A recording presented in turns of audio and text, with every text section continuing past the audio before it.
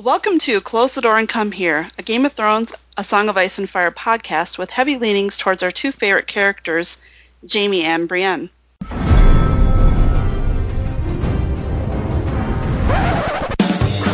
was a bear, all black and brown and covered in hair. From there to here, from here to there, the bear, the maiden fair. I'm Guile and Subterfuge on Tumblr, and I'm joined tonight by Clotho. Hi, I'm Clotho Spindle on Tumblr. Eon. Hey, this is Eon. I'm Eon Blue Negative on Tumblr. And returning guest Cody. Hi, I'm Cody, at the Crimson Lord on Twitter. So just for the record, there are a bunch of Southerners and me tonight, so by the end of this podcast, I might have a Southern accent, maybe. So be warned. Or I'll have like a real deep yearning for sweet tea. Tonight She's going to be saying y'all a lot. Y'all, probably will. We continue our Catelyn chapters tonight with Catelyn 7 from A Game of Thrones. And just a general spoiler warning for all of the Game of Thrones, A Song of Ice and Fire. And I think we'll actually probably get into some Winds of Winter speculation near the end. So when we last left off, Cat, having left her prisoner Tyrion in care of her uncle the Blackfish at the Gates of the Moon, made a rather harrowing journey up to the Eyrie to meet her little sister Lysa. And despite a warning from her uncle, Cat is dismayed to find out that Lysa and her son Robert basically just ain't right. Before, I just kept thinking of like Hank Hill for some reason. That boy ain't right. Before we get to Cat, though, I wanted to quickly recap what's happening in the rest of the story. And in King's Landing, Jaime attacked Ned outside of Littlefinger's brothel, demanding Tyrion's release.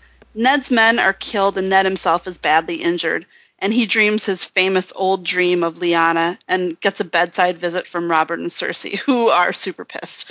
Cersei claims Ned started the fight with Jaime's men, while Ned asks Robert to give him leave to bring Jaime to justice. Robert's really angry at both of them, and he actually hits Cersei and gives Ned back the badge of the Hand of the King and leaves to go hunting. Dun, dun, dun.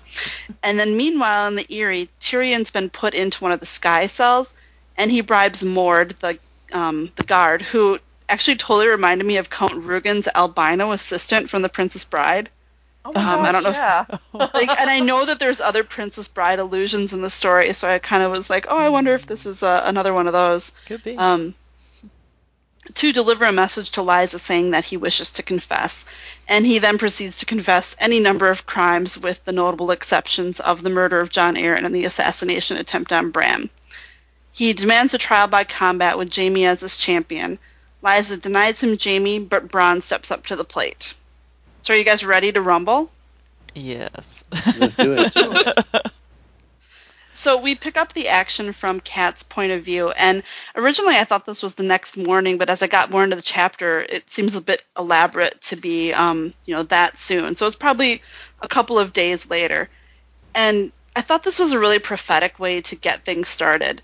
Cat is looking out the window, and she sees pale white mist rose off of Alyssa's tears, where the ghost waters plunged over the shoulder of the mountain to begin their long tumble down the face of the giant's lance. Catelyn could feel the faint touch of spray on her face. Alyssa Arryn had seen her husband, her brothers, and all her children slain, and yet in life she had never shed a tear. So in death the gods had decreed that she would know no rest until her weeping water the black earth of the Vale, where the men she had loved were buried. Alyssa had been dead 6,000 years now, and still no drop of the torrent had ever reached the valley floor below. Catelyn wondered how large a waterfall her own tears would make when she died. Oh, man, I know. That's so foreshadowing. And I think we had a bit of a discussion on Twitter over, I think, someone mentioned there was an allusion to Stoneheart in the last chapter. And, do you think George put these in because he already knew where he was going, or did he go where he went because he had already put these in? Oh, I would think because he knew, but I don't know. With his style of writing, it could have been that the garden grows. Right. Right. Yeah, either way. So Cat leaves her quarters, and Sir Roderick fills her in on the latest news of the day. She finds out that Jaime has fled to Casterly Rock and is raising a host there. And Edmure sent Tully men to the rock demanding that Tywin declare his intent, but they receive no answer. In return, Edmure sent men to guard the Golden Tooth. Cat notes the lack of mention of her father, which makes her realize how sick he must be. And basically she's realizing all too late that she's about to start a war, and she wants to talk Lysa into calling the whole thing off. There's a quick little passage.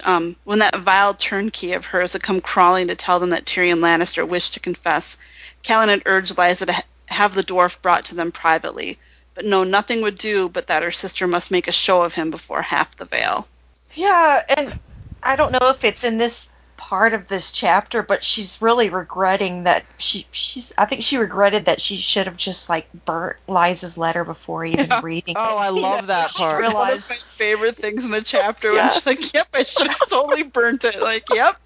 Just like you did with Peter's letter. Like, maybe sometimes you just don't want to know. right.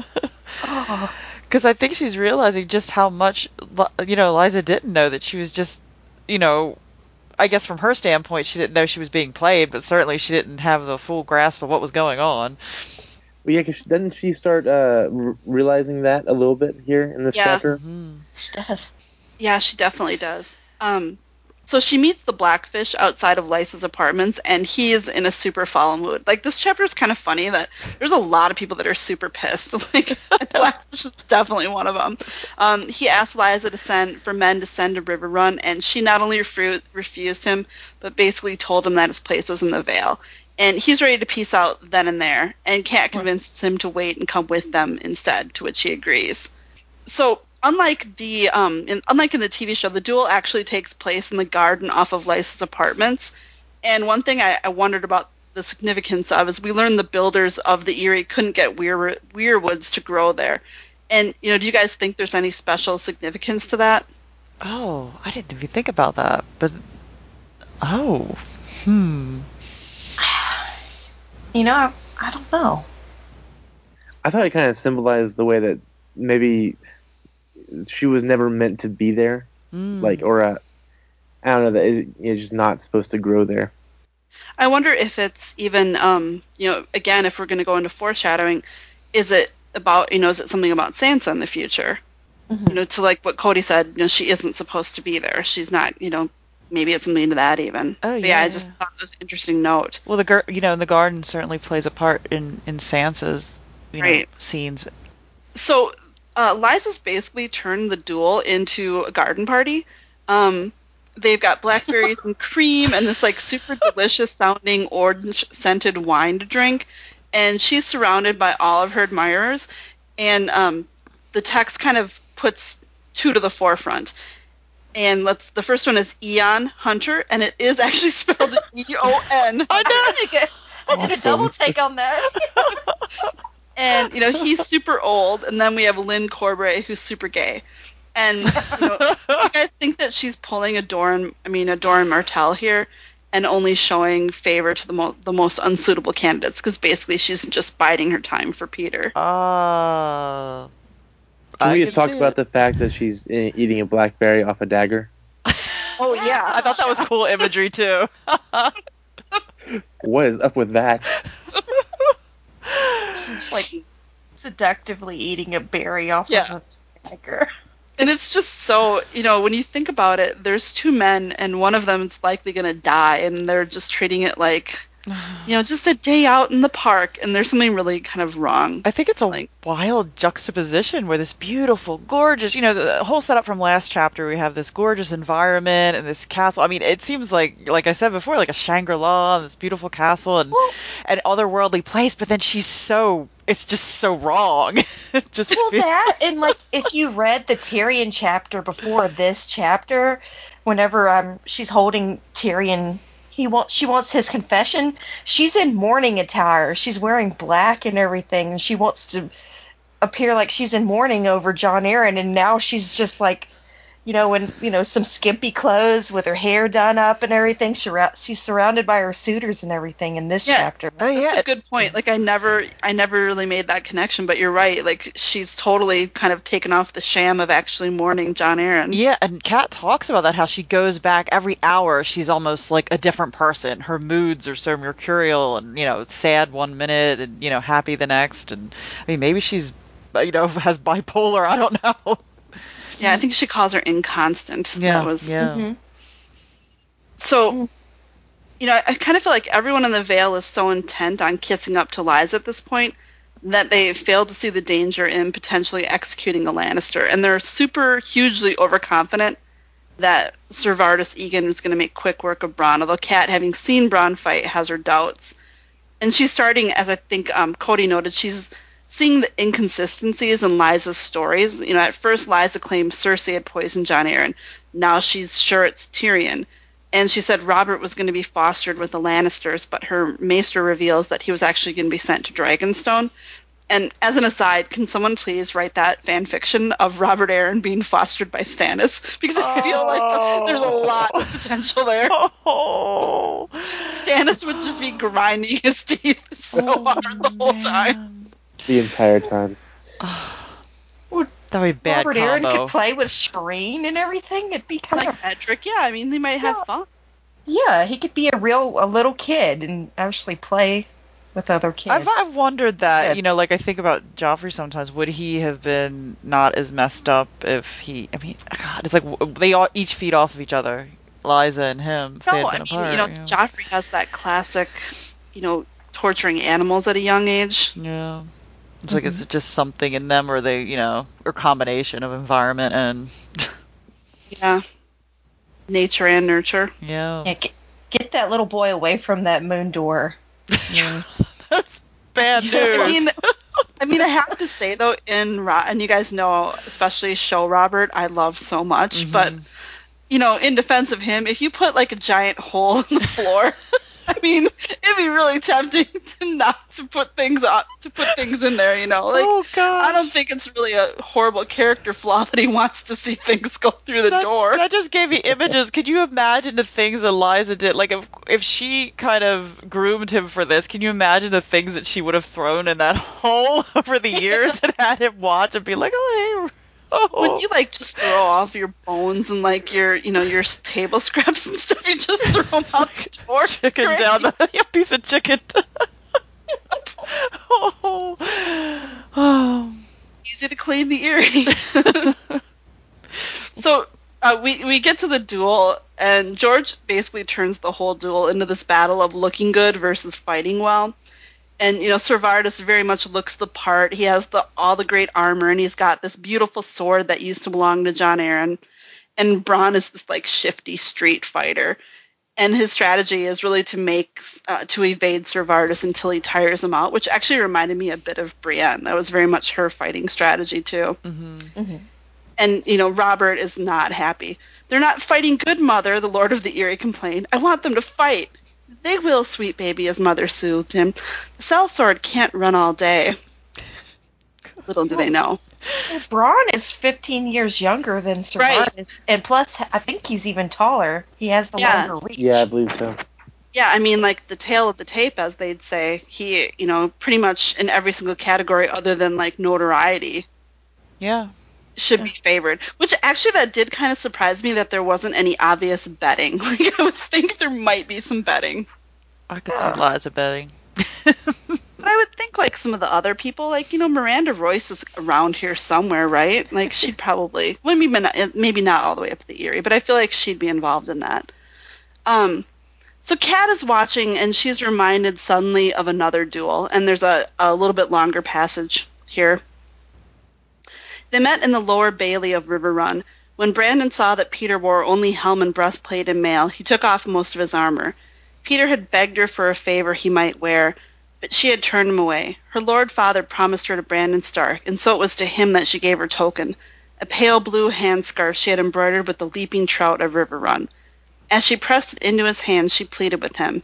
He is only a foolish boy, but I have loved him like a brother. It would grieve me to see him die.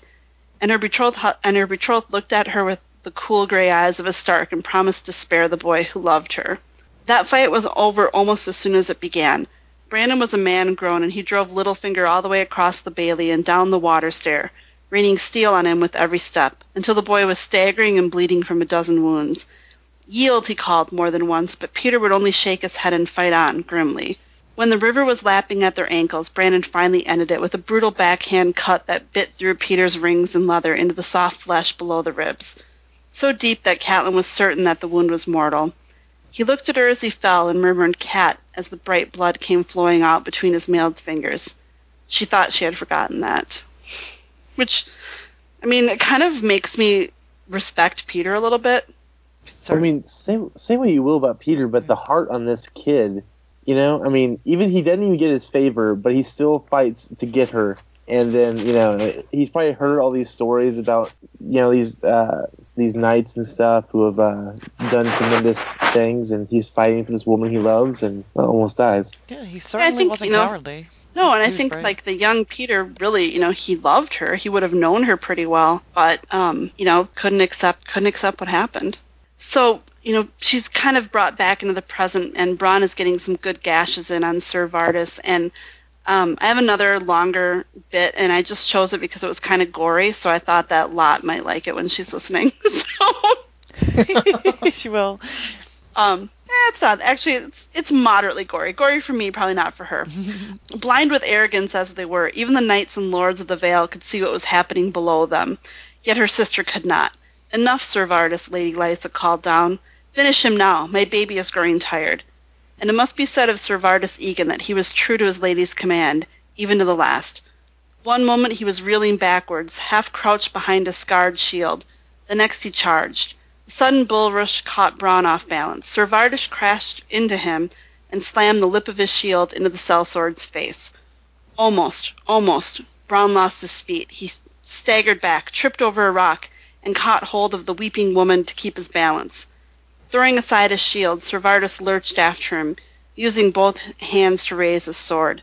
His right arm was blood from elbow to fingers now, yet his last desperate blow would have opened Bronn from neck to navel, if the sellsword had stood to receive it. But Bronn jerked back. Jon Arryn's beautiful engraved silver sword glanced off the marble elbow of the weeping woman and snapped clean a third of the way up the blade. Bronn put a shoulder into the statue's back.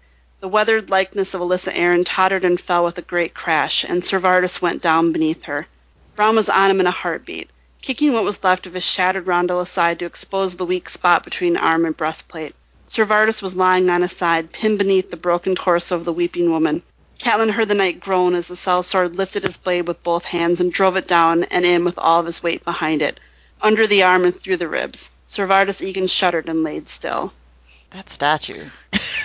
Yeah. I'm like, you know, and really poor Ser Vardis, because if you know, back in Tyrion's chapter, I mean, he doesn't want to fight. He didn't volunteer to be Lysa's champion. She basically, and he's dying for like nothing, you know. And they armored him. You know, I thought it was interesting that George constantly pointed out the decorative aspects of the armor and then the sword, that you could kind of tell that he was foreshadowing that sword wasn't going to hold up, because it was a beautiful sword, but it was thin. Yeah, right. What he was used to. Just like she set him up, you know, out of, you know, vanity. You know, I think she has this play in her. I mean, I wonder actually, now that, you know, we're talking about it, you know, Lysa would have been there with this duel between Brandon and Littlefinger too. And I wonder if she's kind of set up this play in her mind that, you know, yes, that was for, you know, the man she loved was fighting for her sister, but now she's going to have this man fighting for her. And she's kind of set this play up in her mind. Yes, to recreate that in a way. There's like a show element to it. Yeah, very much. So, did you guys like this version better than the show version, where they, you know, had the moon door open? I think I like that. Thinking about it, I love the descriptions in the book, but I do think I like that room with the moon door in the middle in the show for that fight scene. I thought it worked. This just seems kind of. I mean, I guess there's a point, and he keeps talking about the statue. The statue falls on him, but that would be really weird and awkward and maybe kind of comical to film. Mm-hmm. I agree. The moon door was too good for them to pass up for that kind of a scene. Yeah, I agree too. And actually, you know, until I reread it, I didn't actually remember that the moon door wasn't in the scene. So I was Yeah, I like, forgot. where's the moon door? Mhm. Oh, Right. there's really in her garden? Okay. If I remember right, too, in the show, Servardis was a lot younger too. Yeah, he was So- definitely younger than Bronn. So I mean, even in the book version, it's Braun is a pretty younger guy. I mean, he's Yeah. fighting an older guy that's just covered in armor and everything. So I mean, it's a better fight, I guess, matched as far as age-wise goes. Yeah, and I think Kat mentions that doesn't he have some height on him, and also that his reach, Yeah. and his Mhm. sword was, longer. Yeah, it looks less feudal, I think, in the show. Like, it looks like, Bronn might get taken down. Yeah. So Lysa agrees to free Tyrion. Like, she kind of has to be shamed into it a little bit, and she promises him goods and horses to the High Road. And Kat pretty quickly realizes the implication that Lysa's just basically going to let Tyrion die in the road instead. So they're all still at the brink of a war. I have a weird question. I don't know if I'm missing the obvious thing. But, we know Kat, we know the Blackfish, and a bunch of men, and Tyrion and Bronn are all basically going down the Eyrie and leaving the Vale. Was there a reason that they didn't go together? I mean, I can understand Tyrion not necessarily wanting to, be with Kat, but clearly he's not dumb enough to not, he obviously knows that she wants no part of this imprisonment of him anymore. So why didn't they all just carpool, basically? Do you think maybe Kat They wouldn't can have share a wanted it? basket. Yeah. Yeah, I mean, I'm trying to think, would Kat have any reason not to have wanted that? I don't know. Unless, would Liza have said, no, you can't? Could she have stopped them? I mean, they could have met up later. Yeah, I mean, I kind of figure they basically threw Tyrion and Bronn out of the castle. Immediately. Yeah, I mean, that's kind of what it seems like, is they pretty much were like, get the F out. But, there's nothing to stop them from, hanging out, right outside the gates of the moon. Yeah, that is a good point, that if for survival reasons it would have made the most sense. Did it sound like Blackfish had anybody going with him? Like any kind of remotely small forces, or did they get into that? I don't remember. I think they'll get into it in the next chapter, Okay. but it didn't, I think Kat was basically promising him men from Winterfell. Okay. Well, yeah. To go to that's what River Run, Yeah. Yeah. So, I mean, but they still probably needed as many numbers as they could to get through that. Yeah, I would Right. imagine he'd have some guys with him. But yeah, that's a good point. I don't know why. I mean, nobody likes Liza at this point. I don't think any of them are very impressed. So I think they could all No. commiserated about how much Liza sucks. I mean, it would be kind of a more fun chapter. Although, I mean, I enjoy Shaga and Timett as much as everyone else. But just having the three of them, It's like being not even believe this happened. like a shade throwing road trip. Yeah.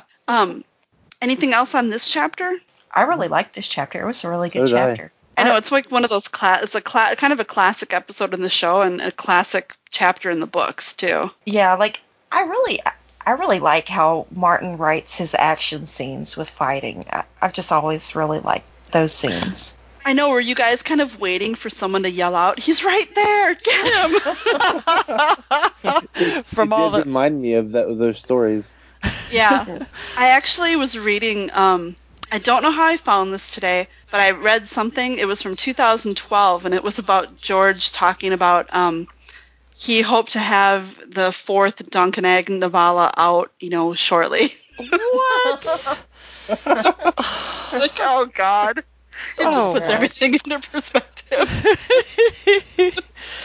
Go ahead, Ian. No, you're saying that he was hoping to have the fourth Duncan Egg out by this year? No, by 2012. Oh my gosh. Okay. Oh my. I know. I was gonna be like, No, that's the pain of it. Because I think that's the one where they're likely in Winterfell. So oh, Now that's right around the time the show started, right? yeah, I think it 10. started in 2011, right? So it would have been he still would have been writing for it, and allegedly writing. But he talked about writing. He was writing A World of Ice and Fire at the time it's as well. before he lost all will. Before last January with this great deleted letter. We do have some George news, though, that I kind of wanted to get into. He gave a talk in Mexico, and it's fairly illuminating. One of the things for our audience, probably the most interesting thing, is someone actually asked him a question about Jaime and Brienne, and he said, they started out antagonistic and now the relationship is evolving. You'll just have to wait and see in the next book. So it really, it confirmed that, I think in a lot of people's minds at least, it confirmed that they're not dead. Yeah, that's it. We're happy with that, right? Hey. They're alive. They live to They're not die dead. another day. Yeah. And the audience squealed really loud when they mentioned them, and George kind of got that funny look on his face. It was It was a good vibe, like ooh. yeah, something's happening. And then he talked a lot about the chapter, the Aaron Greyjoy chapter that he read a few months ago, The Forsaken, and about how it's so dark, and he kind of talked about how Winds is a very dark book and there'd be even darker chapters. Did that give anyone more hope? I mean, in the back of my mind, I think I've always thought that it's possible that he literally has only written the chapters that he's released. But this actually did make me feel like, oh, okay, maybe he's actually writing a book. I think he still is. Just Yeah. maybe slowly. I still think he has a long way to go on it, personally. And then he also talked about Littlefinger and Varys, and he kind of talked about how both of them have a lot of information that would be damaging for the other, which I thought was interesting because it made me wonder, does Littlefinger know about Aegon? And, how much does Varys know about, does Varys know Littlefinger has Sansa, for example? I mean, I assume Varys probably, knows that Littlefinger, along with the Tyrells, killed Joffrey, but, does he really know the extent of the connection with Sansa? I'm just like, I don't even. I can't even know. begin to guess. Yeah, it's you can kind of tell why he doesn't want to give either of those characters a POV because it would give up the whole game, Mm-hmm. Oh, totally. And I was reading some analysis of it, and people were talking about, and I didn't really catch this, but Littlefinger knows about the conversation with, or he knows about the relationship between Varys and Illyrio, so he might very well know about Aegon, which would be, kind of super interesting. It would kind of make me wonder, frankly, why he would be marrying Sansa to Harry when Aegon's out there. Well, I mean, is the premise then that he knows that he's an imposter, or that he's real, or I mean, what is the premise there? I mean, why would he want to?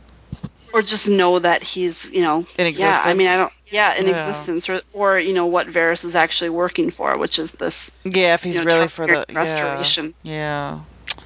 I don't really buy that he is working for the, but I don't know. It seems like with the show they're leading that way, but I don't know. To me, it would be kind of a letdown if he didn't have something up his sleeve a little bit more than just, he wants, Dany to win it all. Yeah, I mean, I think they're kind of taking away a lot of his like trickery in a way by making it so straightforward at this point. Are you talking about in the show? Yeah, sorry, in the show. Yeah, I can see that. But I would guess they'd have to kind of simplify everything at this point. Simplify everything. Yeah. Explain to me like I'm 5. Explain to me like I'm drunk. Yes. That would be even better. Do we have any mail, Ian? I do. I have two messages. First was an anon that says, "Hi, I wanted to congratulate Lot on her baby. Do you know if he or she will have a Song of Ice and Fire name? Baby Joffrey?